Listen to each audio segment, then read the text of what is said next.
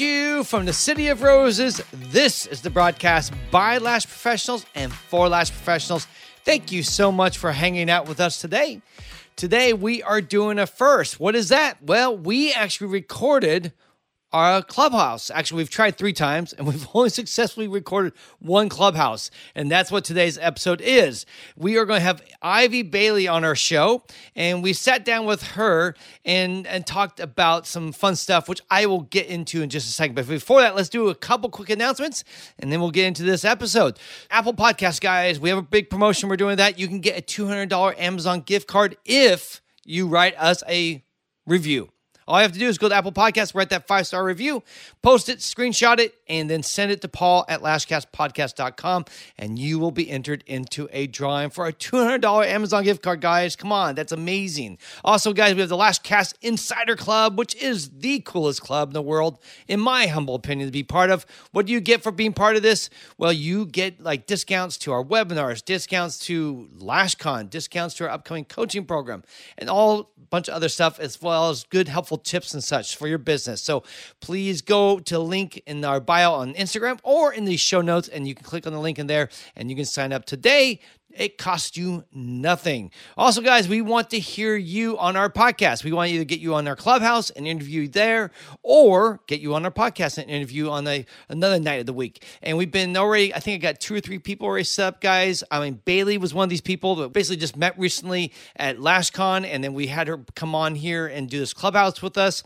So this is your chance to come on the show, but we need to hear from you. So you need to email me your story, your idea, what you would like to talk about at paul@lashcastpodcast.com. Whatever, guys, anything is game.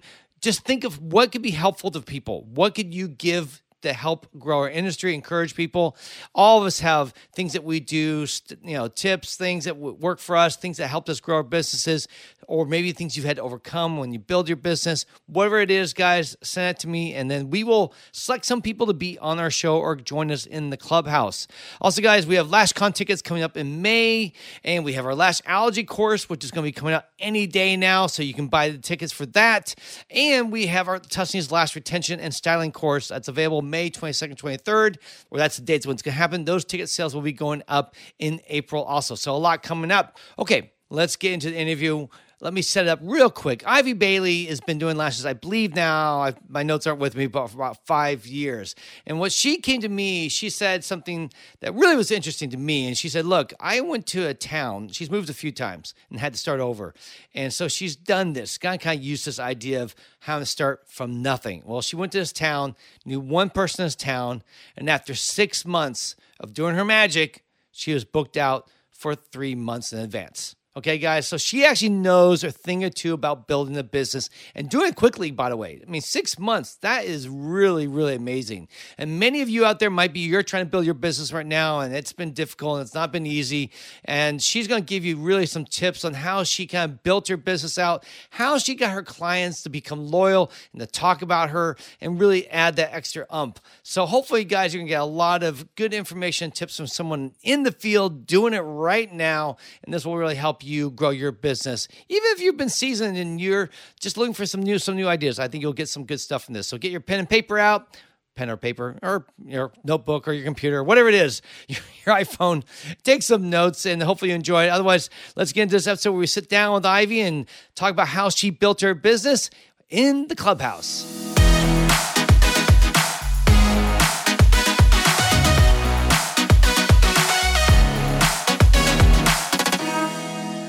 So let's get into it. Ivy is someone we met. I think, you correct me if it's wrong, but I think our first time we met you was at LashCon this last fall, correct? Yes, that is correct. Yeah, so it was really cool. In fact, I don't even think you had heard of our podcast yet, if I'm correct. I had not, which I'm super embarrassed about, but now I am a diehard fan, and I was listening to you all day again, so. Oh. There is no shame in that. Let me just tell you one thing that I so remember about Ivy. She was like so bright-eyed and bushy-tailed, like sitting in the front row, the virtual front row, and just being like, tell me more. And she was so into it and participating. It's just like total dreams. I'm so excited to have you here because you bring the best. Thank you. Yeah, it was very cool. We hung out with Ivy. I can't remember if it was in Cheryl's room or if we met you in the VIP room that we had. I can't remember which one, but I just remember talking and hanging out with you and being really impressed. And it's great to meet more of our Lash family. So, and it's cool to have you actually here with us today. So let's get into it, because I think a lot of people right now are trying to find new clients. So we're going to cover two things. One is how you kind of built your clientele from nothing. And then secondly, how do you retain clients? Some of the things that you do that are really special about retaining clients. We want to share some tips in that area. So first, tell us a little bit maybe how you got into Lash and your background and all that. Okay, yeah. So starting from the beginning, I first got into the beauty industry about 5 years ago. I actually had graduated high school 2 years early, and I was ready to start my career. I had an opportunity to do an apprenticeship for hair, but in that little salon I was working in, there was this little lash room in the back, and I'd never seen lashes before or heard of them. I think I was 16, and I was fascinated by it. I am a very OCD type of person, and I just found myself back there on all my breaks, and I just said, that looks like something I would actually enjoy. I love working with my hands. And I was always just so amazed and asking them questions and just watching them do their work. Flash forward 2 years, I was finally licensed and I found my husband and we got married. And he was actually from Where did you Virginia. Find him? Where did you find him? I found him on the beach in Hawaii where I grew up. So it was great. So I actually had kind of a fresh start. I was moving across the country to the state of Virginia, and I decided that was my chance to pivot out of the hair industry and into the lash industry. So I found a local spa that focused on lashes and were offering training opportunities and jumped on board. And that's how I initially got into lashes. Very cool. So for you, that was the beginning of this thing where you came to town and knew no one. Is that correct? No, actually, that was just the very, very intro to lashes. I did lashes for a few years, worked with that spa until I was up to manager, and then decided, hey, I can do this better on my own. And so I moved out of the spa, did the whole single lash room thing, built my clientele there, between just making connections and trying not to take people from the spa, but sometimes they follow you. Sometimes it happens. And then I had actually just finally gotten my books full on my own, and we decided to move back across country to be closer to Hawaii. And so I am now in Washington, and I opened up 6 months ago. And within the last couple months, it is just like momentum has really picked up. And now I am at 110% productivity and I'm drowning in clients. So I've been really grateful. It sounds like you're almost ready to raise your prices, huh? Yeah, I actually did raise my prices at the start of the year. And I was actually in a clubhouse with Paul recently, and I was like, I just raised my prices and I'm still slammed. What I think I need to hire someone or train someone or something to kind of help take some of the load. So I'm definitely in that transition at the moment. That sounds like such good news. Yeah, I mean, as far as raising prices, let's share this, because obviously raising prices is a common theme that you see people posting online and all that. And most people, generally speaking, I don't think raise their prices enough if they're fully booked. How much did you raise them? What did they go from? Unfortunately, when I first moved here, I did feel that I had to lower them. I was starting out in the middle of COVID. So I started out, the lowest I've ever charged, a classic full set was $135, I believe. A bargain. Yeah. And I mean, in Hawaii, you would never charge less than, close to $200 for that. So Virginia is kind of in between. So it's a funny little town where prices are low, and I was the new girl, so I didn't want to come on too strong. So I started with that for classic, and then all the way up to like Russian volume was closer to about 175, 180. Still incredibly low for me. When I raised them, I only raised each service by about $10 to $15. at the start of the year. So now I'm up to about 200 for the Russian volume. And on the low end, classic is like 145. So, okay. That's something that I think would be really interesting if someone's moving in the area. A lot of people don't realize that you actually, when you come in and you go high, even if you're, let's say the highest, let's just say you've been doing this long enough that you know that your work is very solid. Position yourself as the most expensive person actually might give you a big lead over everyone else. It's people who want quality, right? Who want to buy the Hermes bag. They're not looking for the cheap. They'll pay for it. They'll pay for it, right?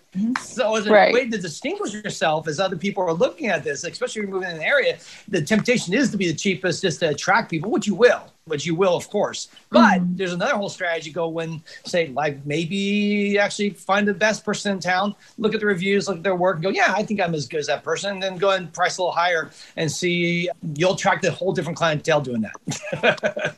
Yeah, that was the thing too, moving into a town where I knew absolutely nothing even about, the market or the demographic. And I was being told by the one person I did know in town that people will always try to barter, get your price low. They won't pay above a certain price. And I wasn't even sure that the high-end clientele was around. I'm kind of in a small town in the middle of Washington in the mountains. It's not close to any big cities. So I still was higher than some lash artists, but I do feel like that might be a regret of mine. I feel like if I would have just come in with confidence and started my prices high, I wouldn't be maybe quite so swamped now. And making more per hour too, by the way, which exactly. Yeah. And I think that's the thing. It's tough. I get it. I mean, the one thing I will say that I don't have a lot of experience working with people is the small towns, because small towns is a little bit different dynamic than if you're a big metropolitan area. If you're in, any of the major cities across the country where you have at least 500,000 or more people, there's always a crowd that's exactly the high end group. There's always a high end group. Yeah. I don't know. How big is your town your area that you're in? I'm not sure. I feel like I've heard my husband say there's like 50,000 people or possibly more, but I have people drive from an hour away sometimes from other little small towns as well, hour to 2 hours. So we're just kind of nestled in the mountains here, and it's not very large. I'm about almost 3 hours from some of the parts of Seattle. Got it. I think it's all about value. Like I remember, just to tell a brief story, a lot of people are really down on Groupon. But here's the thing. If you have a good service and you're like new in town, it's a great way to get new clients. What we found was that everyone has this opinion that, don't do Groupon because those people, Groupon people, are only looking for cheap and they're not going to pay they're not the clients that you want. But we actually found that the opposite was true. I mean, for sure, there's some people like that they're just looking for a bargain. But we found that it was even possible for people who found us through Groupon to stay with us and end up paying more for services, because what was of value to them was the service and the quality. It wasn't the price point. And that's kind of what you're figuring out now, Ivy. It's like you kind of recognize that you didn't need to start off as low as you thought because your service has been proven to be good and people stay, right? So, right. Yeah. And what's wild is even with my prices now, I am one of maybe 2, maybe 3 lash artists that are at the top. So I am one of the most expensive, even at the prices I am now, which is so wild to me. But again, just kind of the area that I'm in. So what kind of thing? I mean, Paul might have his own agenda, but I'm super curious. What are some of the top things that you think are the reason for that success? What are the things that your clients connect with you and are willing to pay top dollar for? For me, if I had to say the top 3 things that I feel like attract people and keep them coming back, for one would be the quality of the service and the perks. Going out of your way to create a space that as soon as people walk into, it is so welcoming, from anywhere from the smell to the temperature to the music playing in the background. I think that the environment that they enter into, they feel like they're separated from all the stress and the madness, and they've come into a really safe space. And then from there, just I guess the way I try to treat my clients, I feel like client education is so important. And I'm always amazed by how much people really do want to know in detail. I will always tell them, stop me if you get bored. But they kind of love when I tell them why I have, so many humidifiers in this dry town and how that affects their lashes and the really nitty-gritty details and differences between hybrid and volume and all the different styles they're hearing. And they finally start to develop that trust and comfort, and they'll say, oh, I noticed this lash artist did that, and it always seemed so weird to me. And sometimes it's something that I can actually explain to them and say, that's actually normal. That's a good thing. And they don't feel so frightened by the sounds and sensations they're feeling with their eyes closed. Or other times I try to educate them and let them know, hey, that's something, if you feel or notice that happening, that might not be the best lash artist for you. And that's something you can look out for, and not always assuming they're going to be with you, and giving them that education so that they can feel a little bit more knowledgeable going in and deciding whether a lash artist is professional and safe and so on. I really like what you said. It's like what you did in some ways is just kind of, but what you said is that you just kind of narrated what was going on in the room. Like, why, let me tell you why I use these humidifiers. And that's a tip for all of our listeners right now. It's like, you may think, well, how could I do the same thing that Ivy's done? But all you have to do is think, like, even with the way that you sanitize your tools, you can be like, when I sanitize my tools, just saying something as simple as state board, like I sanitize them in the quads and then I put them in this little pouch. It's just for your safety. I mean, just by narrating the things that you do and bringing it to their attention, it creates a conversation and it makes people feel special about what you're doing. So I don't know, that's kind of like just an idea, right? Yeah, I completely agree. Every little step that you do, I feel like I've even heard you say this before, when you're applying the gel pads, tell them how it's going to feel and why, and even how it shouldn't feel, and letting them know everything you're doing as you're doing it. They just feel so comfortable. Exactly. It's like, even with this type of tweezers that I use are diamond coated, and if the tweezers strike each other, it sounds like a metal sound. And so one of the things that I always do if it's a new client, I rub the tweezers together and I say, this is the sound that my tweezers make when they rub together. I promise you I'm not cutting. I mean, as lash artists, we know that we're not cutting, right? But if you put yourself into the new client's shoes and think, sometimes they hear a metal sound, they think, oh my gosh, what is she doing? Just by narrating what you're doing, this is the sound, or even, I'm not saying treat them like toddlers, but you're kind of like trying to make everything that you're doing sound interesting and educational, right? So you're just saying, this is the sound that they make. I promise you I'm not cutting, but I use a diamond tweezer because of XYZ. It helps me get a better grip on things. Or, you could say anything about the tweezers that you use. I buy the best tweezers from this company because I really like how they work. You don't have to, You can just actually use what you already have and just talk about it in a different way. And people will be like amazed, right? Definitely. They always want to hear more. I always think I'm going to be geeking out on them, but they're just as fascinated as I am. So. Okay. So you also talked about making sure that the environment is right, like the smell and sounds and everything like that. What was the impetus for that? Did you have that customer background, or did you take the approach when you first moved to Washington and say, this is what I want to do, or what I want the client to feel when they first walked in? How did you tease all that apart? I definitely did have an overall aesthetic, an image, and a theme that I wanted, not from the second you walk into the door throughout your entire service, and even in the communication you have before and after your appointment. I wanted it to be at a certain level.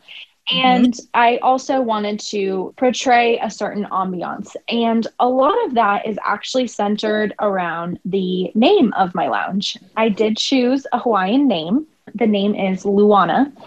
It's called Luana Beauty Lounge, but the actual meaning and definition of Luana in Hawaiian is lovely. It means enjoyment, and it actually means to relax and enjoy one's pleasant surroundings.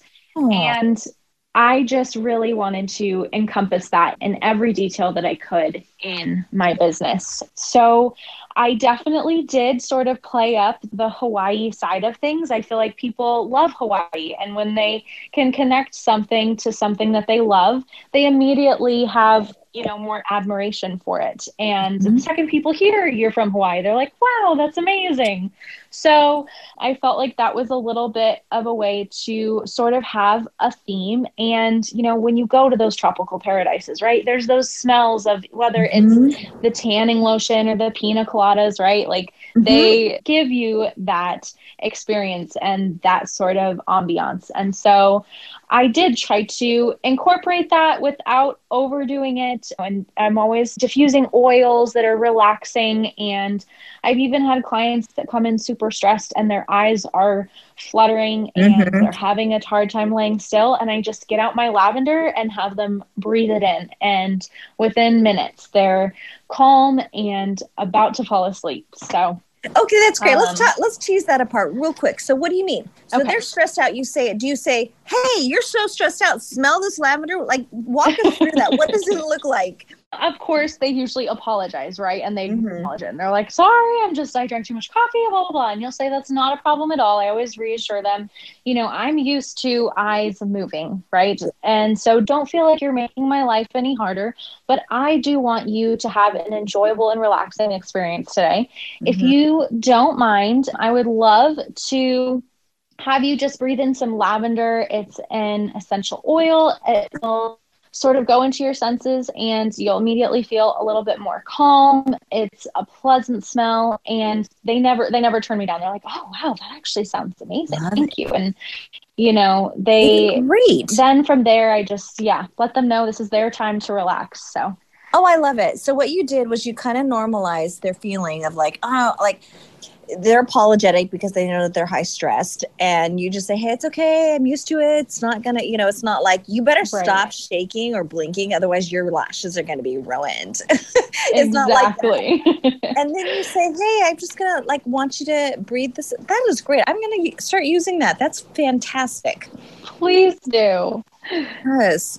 So it sounds like you have a theme. It starts with the name of your salon, and then everything kind of surrounds around that. That's really inspiring. That's something that I think we all can do, is we can kind of think it's almost like a shot in the arm. Like, what are some of the things that we stand for, we want our salon to be? How are small ways that we can improve that by adding different smells or different themes? Now, you talk about music. What kind of music do you have? I would say I like to change it up because I personally, get tired of it. But there's actually an artist I almost swear by. So many people comment on it and love it. And her name is Alina Baraz. She's not crazy popular, but it's something that does have some vocals with that, very soothing voice, nothing overbearing. I'm never playing, today's hits or anything like that. It's definitely always something lower tones, a more smooth sound. Or even when you enter into the waiting room, I'll just have simple spa music playing just to give that sort of environment. Let me just jump in for a sec, Tuss, because what you mentioned your name and all that stuff, which I thought was really interesting, because there really is something to be said about a name. Not just some brand, because lots of people talk about branding. The branding is really the image of what people think of you when they hear about your name, right? It's like, they hear Lashcast, and hopefully they think very intelligent conversations that help lash artists. I don't know. But whatever it is. Definitely. And so Lashcast has its own thing. But I like you look like Untamed Artistry. Cheryl built a company that's really aims to serve the nerd community of our lash world, right? And a lot of people felt like outsiders or outcasts. We're not part of the in kids. But she built this image that really welcomed people in, and they loved it, and they were attracted to it. And I think with you, this whole idea of building a Hawaiian brand is huge. It just probably said the right thing, that when people want to think about relaxing beauty, a lot of people think Hawaii, they think getting away, they want all that type of thing. And I think having that kind of name persona really would help your brand to be sold more easily than someone else, trying to, come up with some really clever lashes, love, and lollipops or whatever. And so, it's cute maybe, but it's maybe not the same enticing, relaxing kind of thing, which I think Luana gives you that sense of feeling. So I'm assuming part of that might have been the reason why it helped you. And some people get maybe a little bit too cute or think too hard to come up with really clever names. And I think coming up with a name that really attracts your ideal client is one of many things that will do it. But I'm going to bet you that was one of the things that really helped you when you landed in Washington and it's raining all the time there. And people are like, man, I wish I went somewhere that was nice. Oh, that's right, Hawaii. So it's like, it's like kudos on that one. Thank you. I did put a lot of thought in that. And I always hear people say, on these podcasts and when they're giving advice about not being too hung up on your name, right? Or your brand, you got to just get out there and get started. And I do agree with that. I will say the first few clients I had, I was still in the background putting together this idea that I had. And I actually have a few clients that the first client I had was at my sister-in-law's house. And she texted someone before she came in and said, I don't know where I am, but if you don't hear from me in an hour, call someone. So, I really had clients start from the ground up. It definitely wasn't something for me that I had this vision and just went after it right away. I was actually in the space that I am now with just, gray walls and gray commercial carpet. And I just had my simple little setup in the corner. And I said, bear with me, my vision is coming. And those clients did stick with me and got to actually watch it kind of come to life. And I so appreciate those people that supported me before all the frills. But I definitely tried to network from the start. And I think that I did want to touch on too a few things besides the brand and the name that I felt like really helped catapult my business and really get my name out there when I didn't have much for a network. Let me just jump in. Go ahead. One point and we'll get into that because I just want to land on something there that I think is really key. You said that people need to realize a lot of us are perfectionists. We keep thinking we got to wait until we launch it. And it sounds like for you just started doing because one, you just had to. You didn't have time was on your side. You landed. You guys started making money. So, like you said, you built it as you went, which is okay. Like you don't have to have the perfect, blown out, beautiful salon. I mean, Tusney, when she moved to the location we have in Pasadena, which we eventually built our salon in. It was just her by herself with cement floors. No. Walls. No. Let me correct you. It wasn't cement floors because that would be kind of cool. The floor that we had was particle board. Do you know what particle board? It's cheap.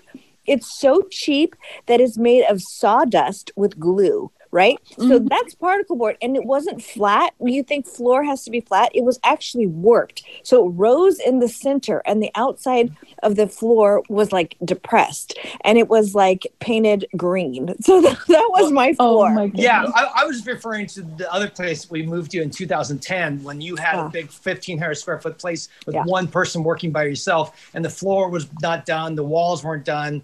And we just said, we're going to build it as we go. And over the next 4 or 6 months, I think we fixed it up, got everything painted, got everything to put in, the flooring, and we took off from there. So I just wanted to say that because a lot of people I know seem to be procrastinators and come up with reasons why not to do something. And it's just better to do and figure it out as you go. I think that a lot of us creative types tend to think that, we have a vision for what it's supposed to be. And if it's not perfect, it's really hard to own it. I know for me, that's always been hard. I mean, your philosophy has been always like ready, shoot, aim.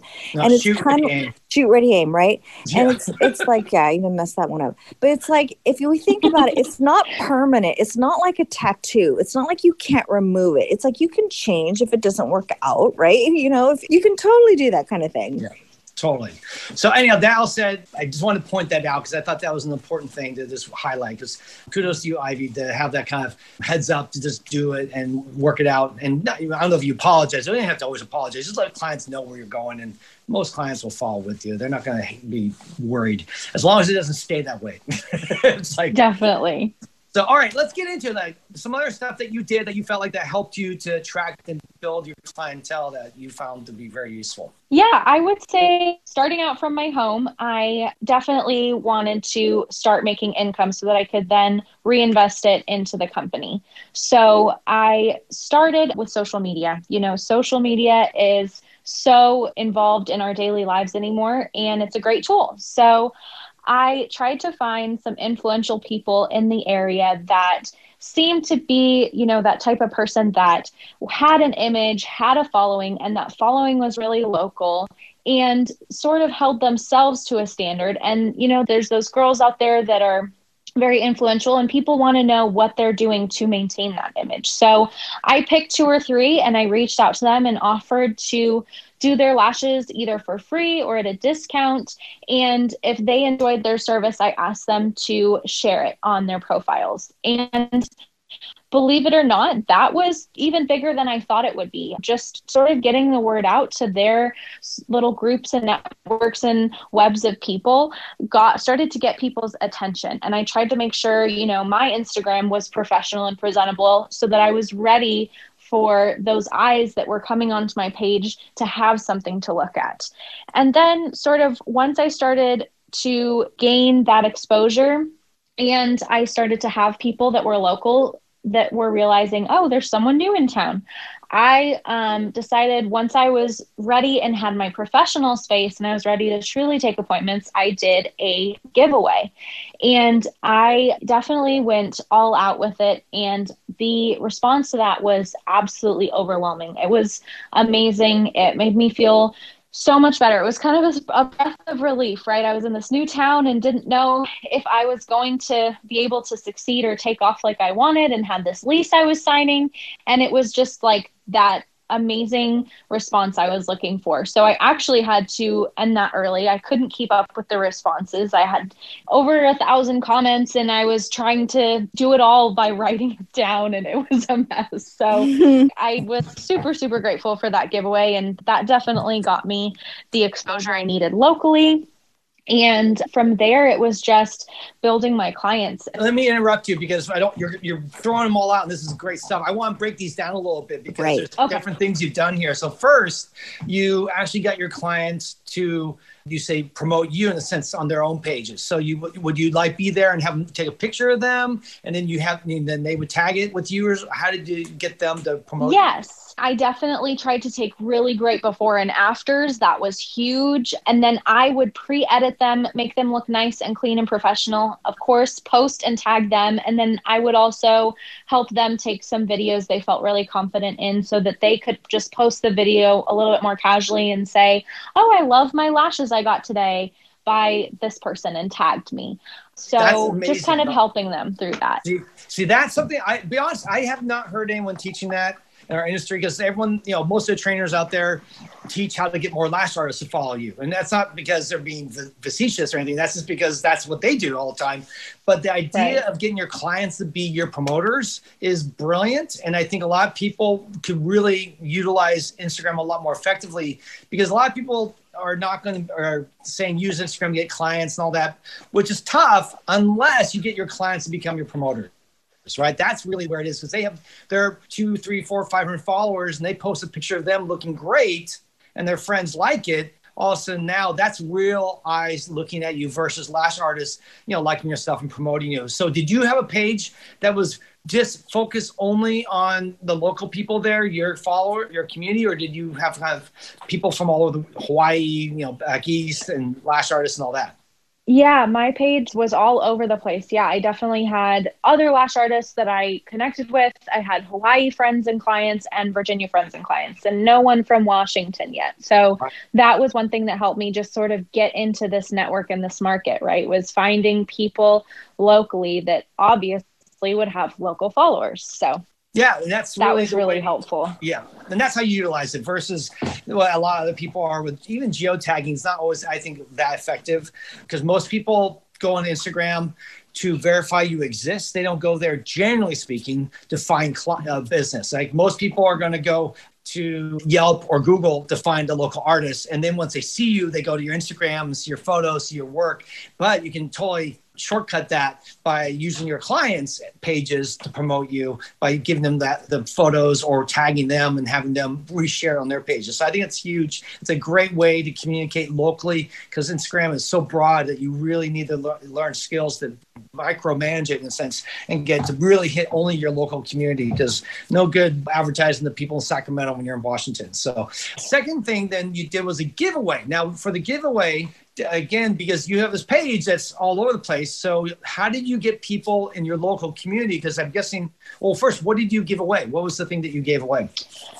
So I gave away a full lash service of your choosing, as well as a full-size aftercare set with the lash brush, the full-size wash, all the good stuff. And same thing, I had a couple of those influential people that were already my clients. So I knew that they were going to repost it for me. And giveaways are one thing, at least in this town, I have noticed that the second one person posts it locally, and it is a local service, anyone who is from that town that sees that, hey, this is an option and it's actually just a mile down the street from me, it seems that much more attainable. And I feel like they put in that effort to enter that giveaway. Whereas when it's a, nationwide giveaway, I feel like people are less likely to jump on it and feel like they might actually have a chance at collecting that prize.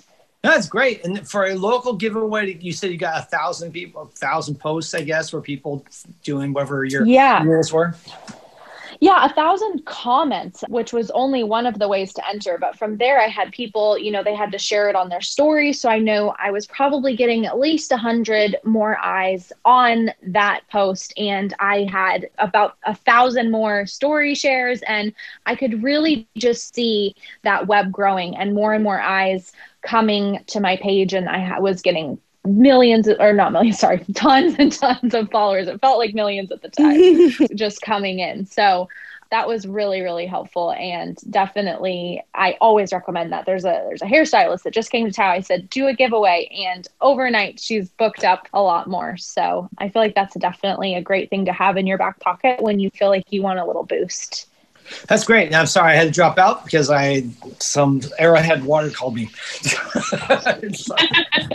And then I had no sound after I hit no. I hit do not disturb. Oh, well, I guess it didn't work. It was fine. It was seamless. Oh, it's seamless. Yeah, all right, cool. I just missed a little bit there. But that I think for a lot of people, again, giveaways, I mean, personally, I feel like giveaways on the whole and Instagram have definitely declined because it seems to be less impact. I can't verify it, but I've seen a bunch of people do giveaways and where I used to see hundreds, if not 1,000 likes or, shares, all that stuff. Now I'll see, 100, 200 or something like that. And it seems like, I don't know if Instagram is actually nerfing giveaways. I feel like there might be something going on there where you're just not getting the same reach that we used to get. But that's still, I think for a local community, that's not a bad idea. And especially when you get your own people that like you already to start being your brand ambassador and in a sense pushing you in the community. That's a great idea and another way to go out getting yourself out in the market. All right.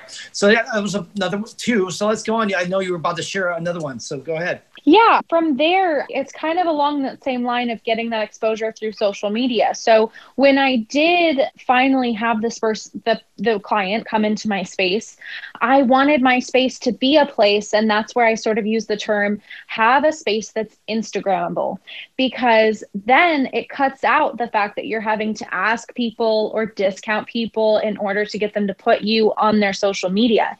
These days, if you have a girl walks into a coffee shop, a hair salon, or a lash lounge, and it's cute, it's, aesthetically pleasing, and it's somewhere that they feel attracted to and impressed by, or even just a cool spot, they're going to want to take a picture and say, hey, look at where I'm at today. They kind of want to show it off a little, right? So that was one thing that was massive for me, was sort of almost setting up a photo op, whether it was a tall selfie mirror with a gorgeous big fig plant next to it and some cute decorative elements. That way I sort of just laid it out there for them when they were waiting to come in for their appointment. As soon as they walk in, they had that instant photo op, and it was amazing. People were jumping on it left and right and tagging me, and sort of it was doing the work for me. I no longer was having to try to promote myself and do my own stories all the time. I was just reposting everyone else's, because the second they came into the space, they wanted to share it. So I felt like that is something that's really, really huge and can sort of take some of the work out for you. You just decorate and let them come on in and share it for you. That's brilliant. And do you put any of your logo or any sort of branding in the picture, so when people took it, they could even see, without saying your name, they'd see the name of your salon or business? Yes, definitely. Absolutely. I have a sign right on the door as you come in. It's like another inner door. It's got my logo and my branding. And I built another big sign that was more 3D and had the same color scheme, the same aesthetic. So there are definitely little splashes of my brand here and there. So no matter which room they're in the lounge area, I have those little plugs in there. So That's great. And that's something that I know that I saw a lot of that going on probably 3 or 4 years ago, maybe 5, 6 years ago. I started people building Instagram walls, right, in their salon. I know Lorena from Dear Lash Love really inspired a lot of people with her wall that she built at her salon. And then I started seeing it everywhere. But I haven't seen a lot of people talking lately. Maybe it's just a given that people do it, but it's a good reminder because I think people really can create that little cute space that does all the work and heavy lifting for you. I know that when we did LashCon in 2019, we intentionally built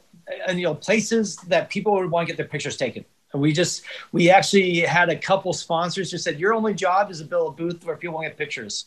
And that's all you have to do. You have to, if you want to sell product, great, but really we want as many places so people could go 4, 5, 6 places. We ended up with like 6 or 7, I think, places where people would want to take pictures. And then in all of those pictures, it's always had LashCon in it. So no one, whenever they would take a picture, even if they didn't tag us, just by the sheer photo, you see, well, it's LashCon because that's the name that's in there, along with the picture and the background, the balloons, flowers, whatever the people put in it. So I think that's a great way to promote yourself without having to ask, like you said. yeah, I completely agree with that. That's really brilliant. I love that. Cool. Any other tips that you use to help build you from one friend, I guess, in the community up to a waiting list that you have right now? Well, I mean, as you can probably tell by now, I could go on and ramble, but I guess I'll just lay out a few options. And then if you guys want to dive deeper, we can. I have sort of my aftercare kit I've included and trying to give them those perks and extra things. And then as well as, my note-taking system. What do you think people or you would be most interested in? Aftercare. What do you think, Tess? Well, I think both of them. Can we talk about the aftercare first? Yeah, let's do aftercare. We'll do these two, and then we'll open up the floor to any questions that anyone else might have, and we'll go from there. Since we've been almost 50 minutes now, so we're doing good. So yeah, aftercare. What do you put in your aftercare? Because I think most people just think some cleanser or something like that. Right. Yeah. So I tried to be a little bit strategic with it. I definitely wanted them to have something that was really high quality. And again, sort of trying to keep even just as something as simple as a color palette and having that overall aesthetic throughout every step of the process. It just helps them really keep your place in mind. So for my aftercare kit, I definitely tried to make it exciting. I had a nice little bag. I have a full client card. So for every new client I ever take, whether they are a full set appointment now or coming in for anything else lash related, I give them this kit and I explain to them, the steps of aftercare and all the different things and education items they need to know. But I always try to assure them that they don't have to memorize all the information I'm spewing at them right now. I include a little card that has some reader-friendly sections, whether it's do's and don'ts of lashes, things to look out for, and then, of course, just little tips and tricks of extra things you can be mindful of in order to extend the length of your lash retention. From there, I do include a sample of the cleanser. I actually carry Borboletta's aftercare line in my lounge. So I purchased the sample from them and included in the kit.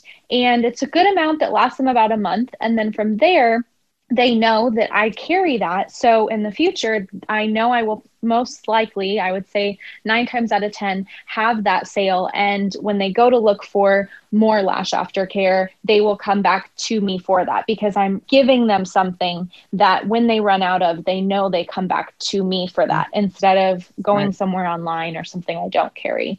And then, of course, I include the brush. I do a hands-on demo with them, their first appointment, and really try to go in as much detail as I can on how to wash your lashes, the pressure to use, the amount of product to use, what towels to use and what not to use, and things like that. So just really trying to make them feel like they are set up for success, and they have all the tools that they need right away. They don't have to necessarily purchase more. I include it in the price of the full set. And that way it's not really an option. I felt like in the beginning when I made the aftercare optional, I'd say, here's your lashes. I'm ready for you to take great care of them. Oh, and by the way, if you want to add these items on, this is going to be the best way.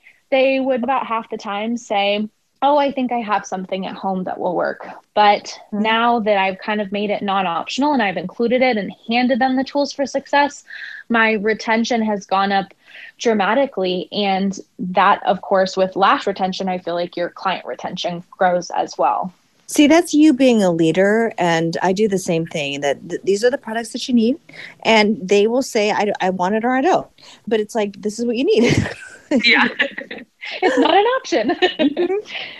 Yeah, definitely. So I would say that is sort of the gist of my aftercare as far as the whole little kit. I do include a few extra things. So sometimes I'll add like a little under eye mask or gel, kind of the gel pads that are for at home use. And even, like some on brand chocolates, little fun things like that never hurt. Now, do you sell the gel pads too? Yes. Oh, okay, great. Yes, fantastic. Well, I was going to say, the great thing about all this stuff is when you give it away, but you sell it, so they get it for free the first time. In the future, they love it. They'll buy it in the future, right? So it's something that, sometimes people are like, oh, I don't want to give anything away. I mean, I remember with this one company I knew, they were selling their spoolies. And I was it's like, come on, charge enough so that you can give them some free spoolies. Stop that. Yeah, I definitely do give them a good 3-4 spoolies the first time. And then every fill, they're getting more spoolies. And they're like, wow, I have these everywhere. And I'm like, that's great. Brush your lashes. Yes. Yeah. We have some people been with us this whole time, which has been really nice. Thank you for everyone for taking out an hour of your night on a busy Thursday, I'm sure, and hanging out with us. It's been super cool. And if anyone wants to come on and talk about anything about building the clientele, how to make your clients feel special, Ivy has obviously shared some wonderful tips. I hope you guys have been taking notes and try some of the stuff. If you haven't, hopefully you will. But if not, right now, I'm going to leave a few more seconds here for people to jump in and ask questions. For those of you who are new, by the way you do is you hit that raise their hand function on there. And we have someone, someone did, and then she took it down. And Ashley, all right, we're going to let you in. Let Ashley jump on the stage here. It's just her very first time today. Welcome, Hi. Ashley. This is my very first time using this, so I apologize.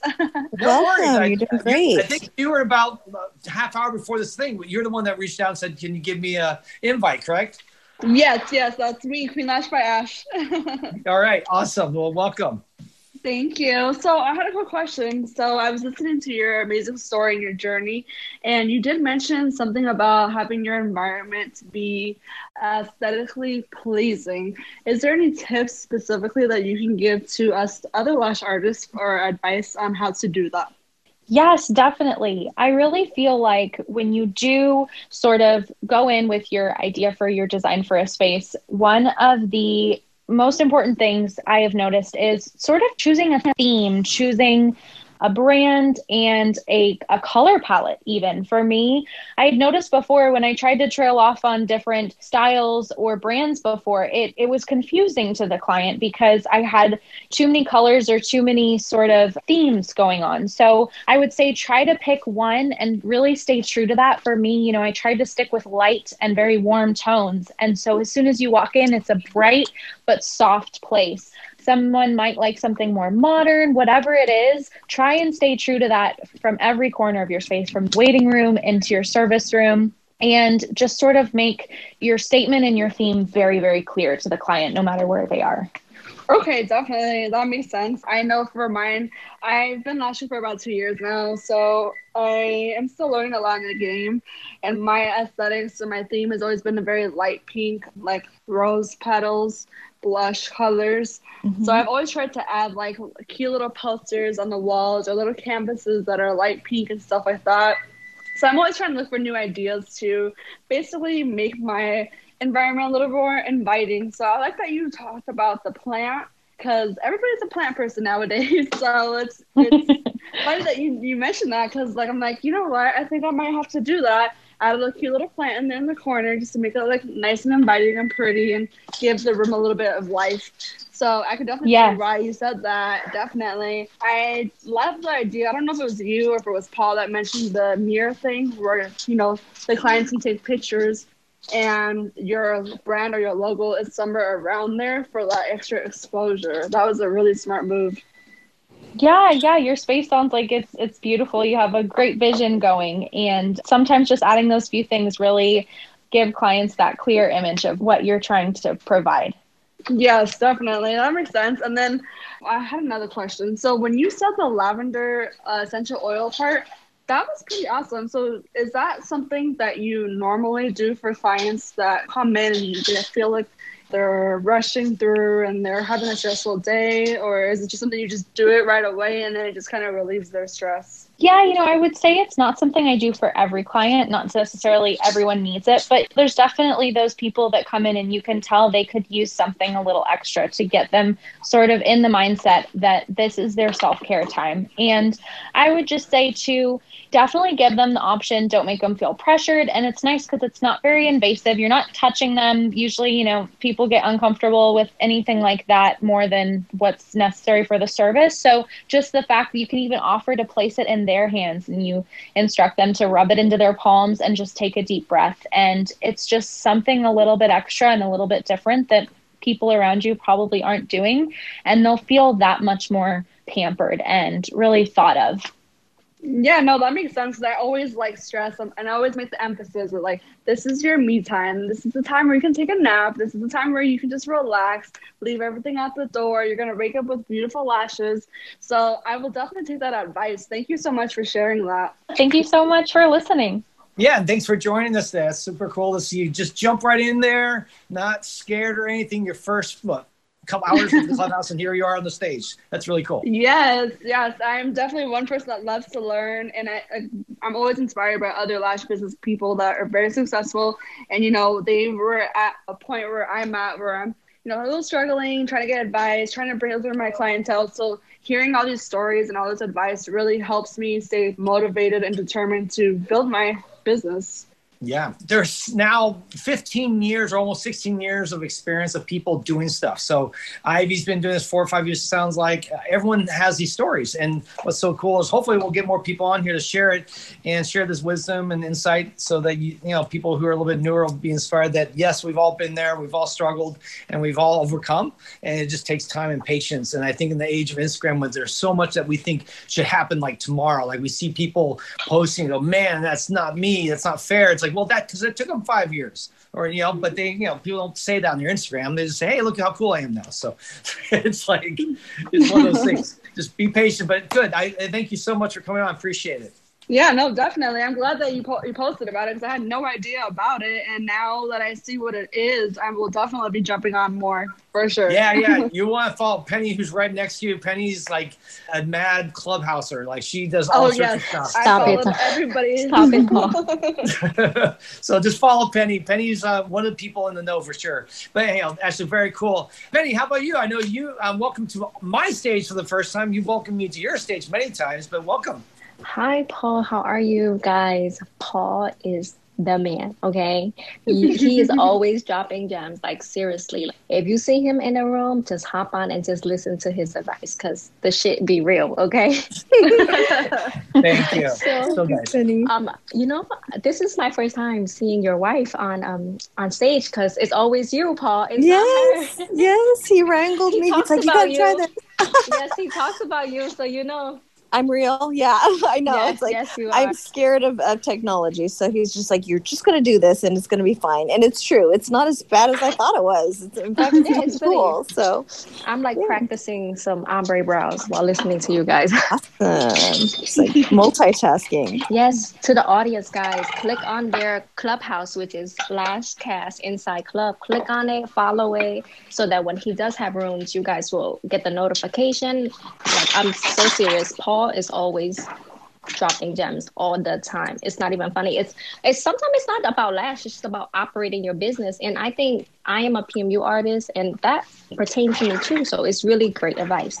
Okay, so my question to Ivy is, I know you guys didn't touch base on like on this, but my question was, I think the audience would be curious too. Like, if you did get a bad client, how did you deal with that? Like, what if you receive a bad review? How do you handle that? I think that's definitely something people don't talk about a lot. And I've been fortunate enough to not receive necessarily a bad review, but I will say I did try to give myself a little bit of insurance. I was out of business, right, during COVID for a while. And so I wasn't super confident in myself. I definitely wanted to be humble about my work and make sure I sort of had a satisfaction guarantee, if you will. So for me, for the first few clients, when I was still getting back into my groove in the very beginning, I actually said to them, if there's anything that you notice in your lashes that you feel like maybe we had a miscommunication on the style or the look that you were going for, or you feel like something might have gone wrong and you're having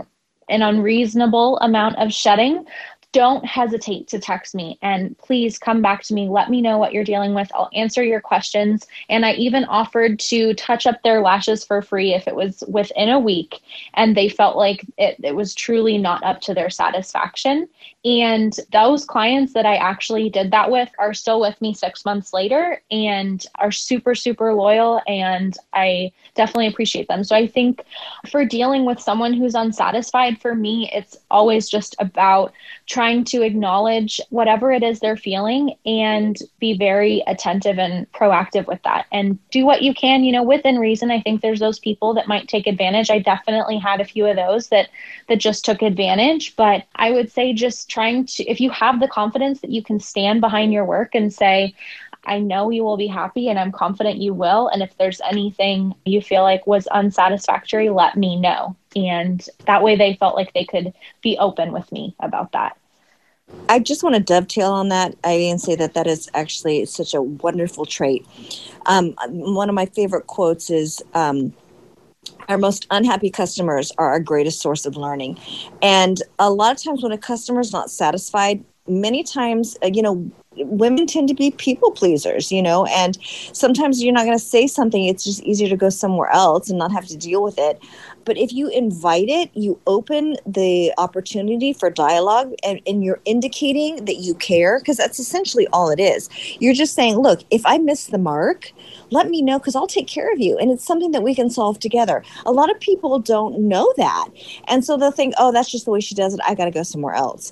So making the opportunity to hear feedback, first of all, you have to be humble to do it, but it's a wonderful building. And it's like, when you do that, the client knows that you care and they will be loyal because it's like, no matter what, you're going to make it right for them.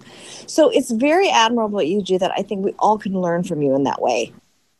Thank you. I definitely feel like that was actually something too that LashCon, you guys had touched on that. And I found so much value in a lot of the things you guys shared. And I completely agree with Penny that you guys are knowledge bombs. And my whole line around LashCon was you guys broke my lash world apart and then put it back together for me. My mind was blown. You guys are the Mythbusters of lashes. And I absolutely adore you sharing all of your knowledge. Thank you. That's so generous of you. And I really love that quote. It's fantastic. I'm glad that we could be a blessing to you. Be the Mythbusters of lashes. That'd be cool. We'll take that one. We like that. So I have another question. So it's kind of not a question, more like an advice. What would you say to new lash artists? Like, what advice would you give them? Because, it's hard to build clientele. Like for you, even though you were able to move to a new location, but you already had the experience from your first, so you kind of knew what you were doing. But for those who are, most of the time, people just don't wake up and say, oh, wow, this is my career. Lash is going to be the career I'm going to choose. We go to school, college. We're kind of taught to basically, you got to go to college. You got to be a doctor, lawyer, stuff like that, not lash artists. So they're most likely working already and trying to transition to become a lash artist. So what advice would you give them? Does my audio sound okay right now? Am I, Yeah. Okay. Yeah, it's great. I would say for me, one thing I always tried to focus on with my clients was keeping them up to date on the things that I was trying to do to improve, whether that be a new training I'm working towards taking or even trying out new products. Of course, I'd be a little bit careful with that because then sometimes, you'll say you tried on new lash glue and they'll say, I don't like that glue. It did not work as well, So I think sharing started the process. And when you make them feel like they're on this journey with you and you are only going to improve from here, even if you don't have maybe as much experience as someone else, if your client feels comfortable with you and can tell that you're making a real effort to improve your services, I'll let people know I'm investing in this new tool, or I researched this new technique, or Paul and Tess dropped this knowledge bomb and I'm so excited to try something different on you today. They really appreciate that, and they will stick with you because they feel like you truly care and you're going to put in all of that effort, no matter where you are at and how much experience you have. Even someone who's been doing lashes for 5 years can get stuck and they refuse to challenge themselves and teach themselves new things. So if you are fresh, but you are willing to learn and willing to improve, I think you'll have a lot of success. No, that's great. I think that's really cool that you invite them into your own journey. That's where they are seeing where you're going, what you're growing, how you're learning. That's not something I've heard people talk about a lot. I mean, we often say, don't make a big deal about the certificates because people don't really care. But your clients who are going with you, or regular clients with you, get to hear about your journey and lash journey. I think that is great. I think that makes total sense, and we could really help them watch you blossom as an artist as you learn and grow and do new things. We used to joke that Tusney's room was a lab. We call it the lash lab, right? She's always in there like a mad scientist, trying new ideas, new things, having me film them, shoot them. And I mean, one of the things we did this last few months is we actually had someone come in, a model, and we put oil all over one eye. And then we put no oil in the other eye, and then Tusney applied lashes to both sides, and we watched the retention. And surprise, surprise, we haven't shown this video yet, but lashes were not affected at all by the oil on the lashes. So they both sides lasted for the same amount over that period of time. So anyhow, but that's cool. I think telling people what you're doing, what you're trying, what you're learning is a great idea and can definitely win over, I think, a lot more trust, because in the end, that's what you're trading with clients is trust. And that's why I call you the Mythbusters of lashes. I love it. Yeah, we'll be sharing that video. I keep forgetting to share, to be honest. We were so excited to do it. I'm like, I got to just sit down, edit it, put it together. It just takes a little bit more time than usual. So it's been one of those things in the back burner. But anyhow, thanks. That's really good stuff. Penny, anything else? Anyone else, by the way, you can jump up here right now. If anyone else wants to come in and hang out with us, it's good to see you, Mackenzie. Should I share about the sand sanitizer, the little small ring? I think you were in that room when I said that. Go ahead. Who was it? Oh, I was saying, like, how you were giving, like, basically give like a little aftercare kit. I put the little small sand sanitizer. Yeah. Yeah, during pandemic, hello guys. It's like everybody wants to be clean, and like they won't forget you. They'll remember that, like Ivory gave me this, Penny gave me this, and it's just nice. And then you get the tips back. They always give good tips. Give it all away and the tips will follow for sure. That's something I actually learned in a psychology book, is actually if the second you give someone a gift, even, you're giving something away with your service, you actually feel obligated to give something back to that person. So I feel like that helps to really create a great relationship with loyalty when you do give things away. I love that. What's that called? The law of reciprocity. Thank you. Yeah. So like even we just buy little chiffon bags and just put the spoolies in that. We hand them a little Pellegrino water. And it's just like something that's like a small delight. And it's like, it feels like something. And it's so true, Ivy. It does make an impact on the tips. It's just a reciprocity kind of thing. Yeah. When we started giving out little San Pellegrinos to everyone on the way out, the one I actually wanted to track and see if the tips went up, and they actually did. I don't remember how much they went up, but just the fact they were getting this little water to go on the way out basically made people feel a little bit more obligated to tip a little bit better. And we told our staff, guys, we're going to spend, it was like $1 or something per bottle. So yes, it costs money, but when they tip better, our staff was happy, and we just made sure we're charging enough with our services. So it didn't matter if we were doing the water or not. We charged enough that we could afford to buy the water in there, and we wouldn't be losing money on a service just because of that. I love that. By the way, one other benefit, which I appreciate, because I'm horrible with names, and not names, even sometimes faces, and people would be walking out of the building carrying the water. And because I wasn't doing lashes, I was running the business. So if I ran the bank or I ran an errand, I'd be walking back and I'd see someone in the parking lot with a green bottle. And if, sometimes I look and go, I wonder if that person saw us. The green bottle was a big giveaway. I'd always be like, hey, thanks for coming. And they always even if they never seen me before, because I wasn't always at the front. I tried to meet everyone and know everyone, but always once in a while there were people that get in and out that I didn't. The fact that I would greet them and wave at them and say, thanks for coming, I think always made them feel like, wow, even that strange guy knows that I went to Lash or Integrity Lash.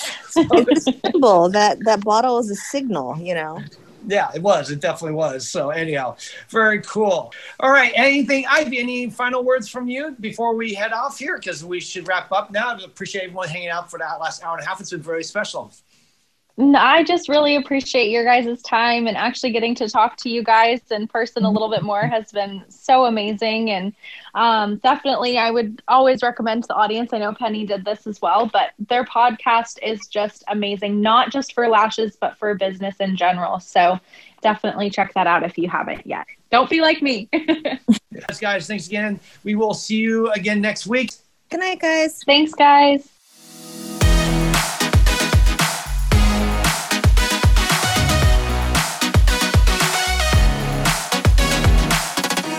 Hey guys, that's pretty much it. That's a wrap. Thank you so much for hanging out with us today. I want to ask you to please follow us on Instagram at Lashcast Podcast and at the Lash Conference. And remember to subscribe, share, and review. On behalf of my Lash collaborator, Tusney, as well as our special guest, Ivy, I want to thank you for taking some time to listen. Keep on lashing. Remember, you have a friend in the lash industry.